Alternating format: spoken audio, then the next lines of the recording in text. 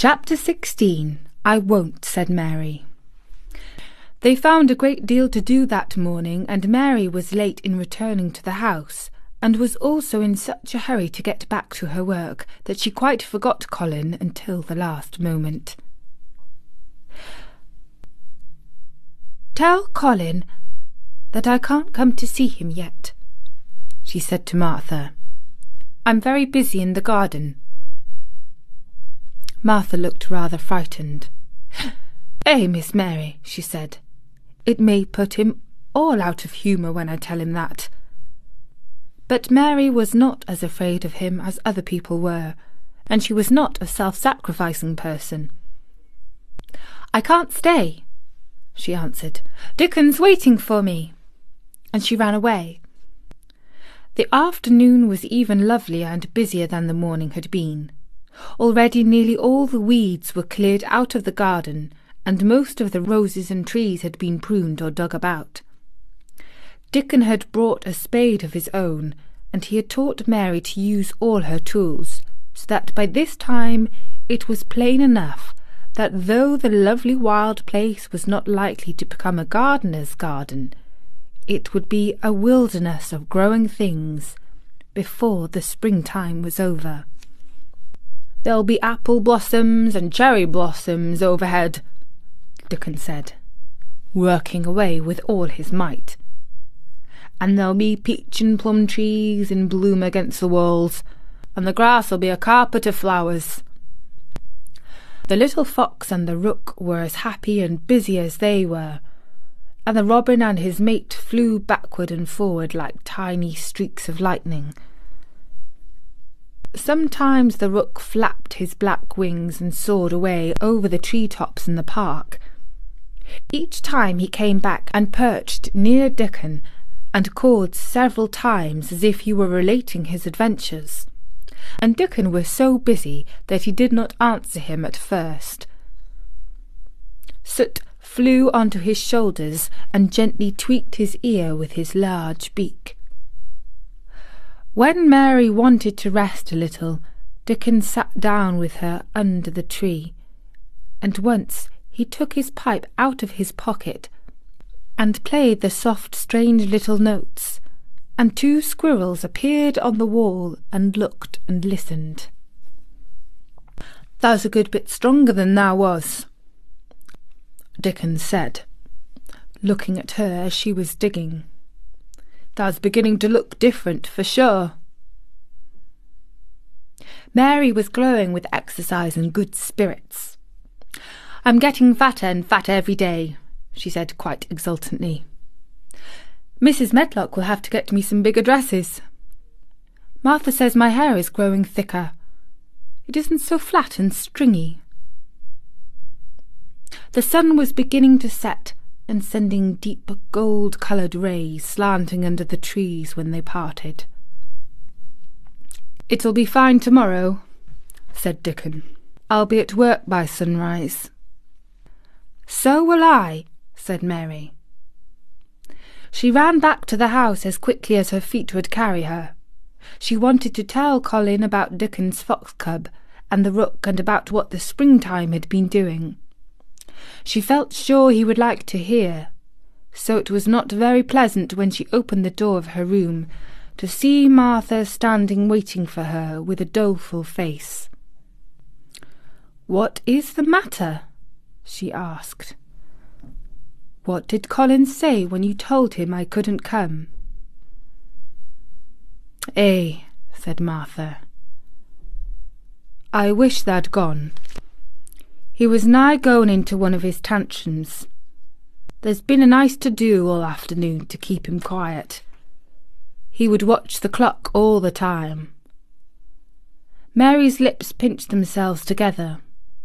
She was no more used to considering other people than Colin was, and she saw no reason why an ill-tempered boy should interfere with the things she liked best. She knew nothing about the pitifulness of people who had been ill and nervous, and who did not know that they could not control their own tempers, and need not make other people ill and nervous too. When she had a headache in India, she had done her best to see that everybody else also had a headache, or something quite as bad. and she felt she was quite right. But of course now she felt that Colin was quite wrong. He was not on his sofa when she went into his room. He was lying flat on his back in bed, and he did not turn his head toward her as she came in the room. This was a bad beginning, and Mary marched up to him with her stiff manner. "Why didn't you get up?" she said. "I did get up this morning when I thought you were coming," he answered, without looking at her. "I made them put me back in bed this afternoon. My back ached and my head ached, and I was tired." "Why didn't you come?" "I was working in the garden with Dickon," said Mary. "I won't let that boy come here if you go and stay with him instead of coming to talk to me," he said. Mary flew into a fine passion. She could fly into a passion without making a noise. She just grew sour and obstinate, and did not care what happened. "If you send Dickon away, I'll never come into this room again," she retorted. "You'll have to if I want you to," said Colin. "I won't," said Mary. "I'll make you," said Colin. "They shall drag you in." "Shall they, Mr. Roger?" said Mary fiercely. "They may drag me in, but they can't make me talk when they get me here. I'll sit and clench my teeth and never tell you one thing. I won't even look at you. I'll stare at the floor." They were a nice, agreeable pair as they glared at each other. If they had been two little street boys, they would have sprung at each other and had a rough and tumble fight. As it was, they did the next thing to it. "You are a selfish thing," cried Colin. "What are you?" said Mary. "Selfish people always say that. Anyone who is selfish doesn't do what they want. You're more selfish than I am. You're the most selfish boy I ever saw." "I'm not," snapped Colin. "I'm not as selfish as your fine Dickon is. He keeps you playing in the dirt when he knows I am all by myself. He's selfish like you are." Mary's eyes flashed fire. "He's nicer than any other boy that ever lived," she said. He's like an angel." It might sound rather silly to say that, but she did not care. "A nice angel," said Colin ferociously. "He's a common cottage boy off the moor." "He's better than a common Raja," retorted Mary. "He's 1,000 times better." Because she was the stronger of the two, she was beginning to get the better of him. The truth was that he had never had a fight with anyone like himself in his life. Upon the whole, it was rather good for him, though neither he nor Mary knew anything about that. He turned his head on his pillow and shut his eyes, and a big tear was squeezed out and ran down his cheek. He was beginning to feel pathetic and sorry for himself, not for anyone else. "I'm not as selfish as you, because I'm always ill, and I'm sure there is a lump coming on my back," he said, "and I'm going to die besides." "You're not," contradicted Mary, unsympathetically. He opened his eyes quite wide with indignation. He had never heard such a thing said before. He was at once furious and slightly pleased, if a person could be both at one time. "I'm not," he cried. "I am. You know I am. Everybody says so." "I don't believe it," said Mary sourly. "You just say that to make people sorry. I believe you're proud of it. I don't believe it. If you were a nice boy, it might be true, but you're too nasty." In spite of his invalid back, Colin sat up in bed in quite a healthy rage. "Get out of the room!" he shouted, and he caught hold of his pillow and threw it at her.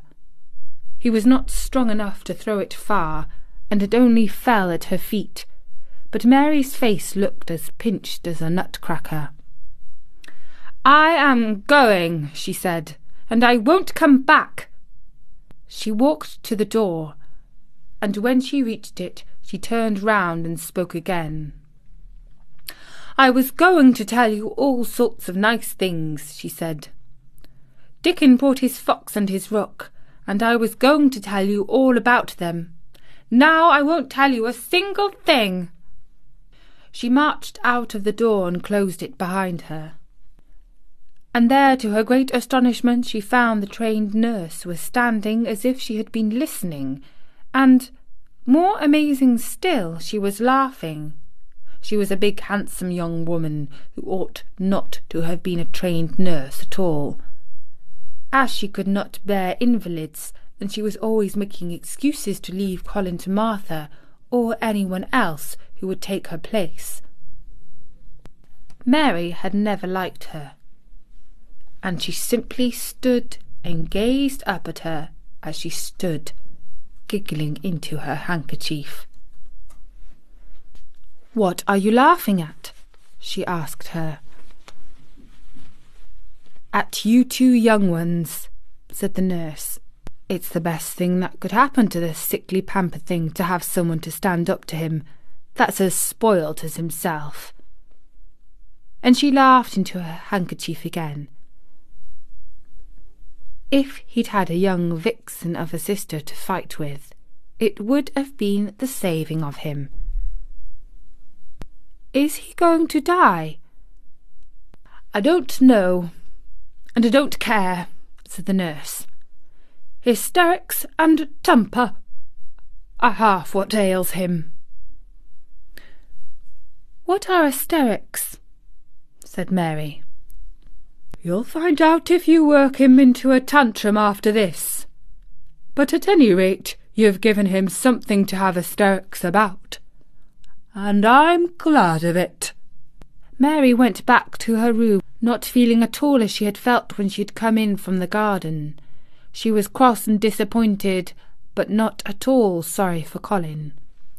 She had looked forward to telling him a great many things, and she had meant to try to make up her mind whether it would be safe to trust him with the great secret. She had been beginning to think it would be, but now she had changed her mind entirely. She would never tell him, and he could stay in his room and never get any fresh air, and die if he liked. It would serve him right. She felt so sour and unrelenting that for a few minutes she almost forgot about Dickon, and the green veil creeping over the world, and the soft wind blowing down from the moor. Martha was waiting for her, and the trouble in her face had been temporarily replaced by interest and curiosity. There was a wooden box on the table, and its cover had been removed and revealed that it was full of neat packages. "Mr. Craven sent it to you," said Martha. "It looks as if it had picture books in it." Mary remembered what he had asked her the day she'd gone into his room. "Do you want anything? Dolls, toys, books?" She opened the package, wondering if he had sent a doll, and also wondering what she should do with it if he had. But he had not sent one. There were several beautiful books such as Colin had, and 2 of them were about gardens and were full of pictures. There were 2 or 3 games. And there was a beautiful little writing case with a gold monogram on it, and a gold pen and inkstand. Everything was so nice that her pleasure began to crowd her anger out of her mind. She had not expected him to remember her at all, and her hard little heart grew quite warm.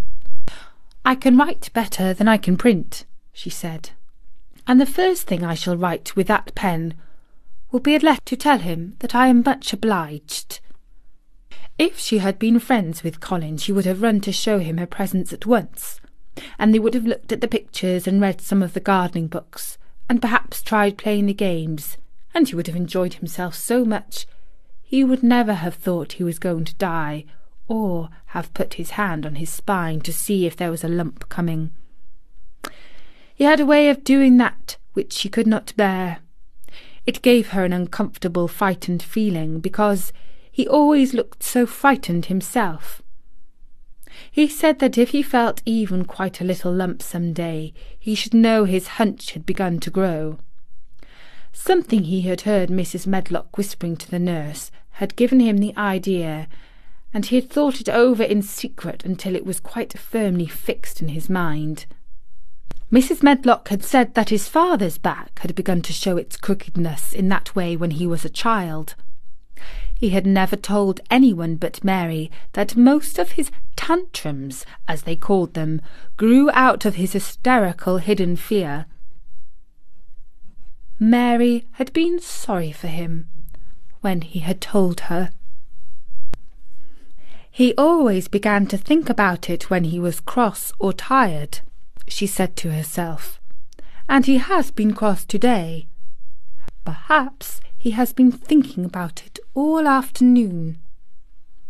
She stood still, looking down at the carpet and thinking. I said I would never go back again, she hesitated, knitting her brows. But perhaps, just perhaps, I will go and see if he wants me in the morning. Perhaps he'll try to throw his pillow at me again, but I think I'll go. And that was chapter 16 of The Secret Garden. Let's see what the morning will bring in this next chapter of The Secret Garden.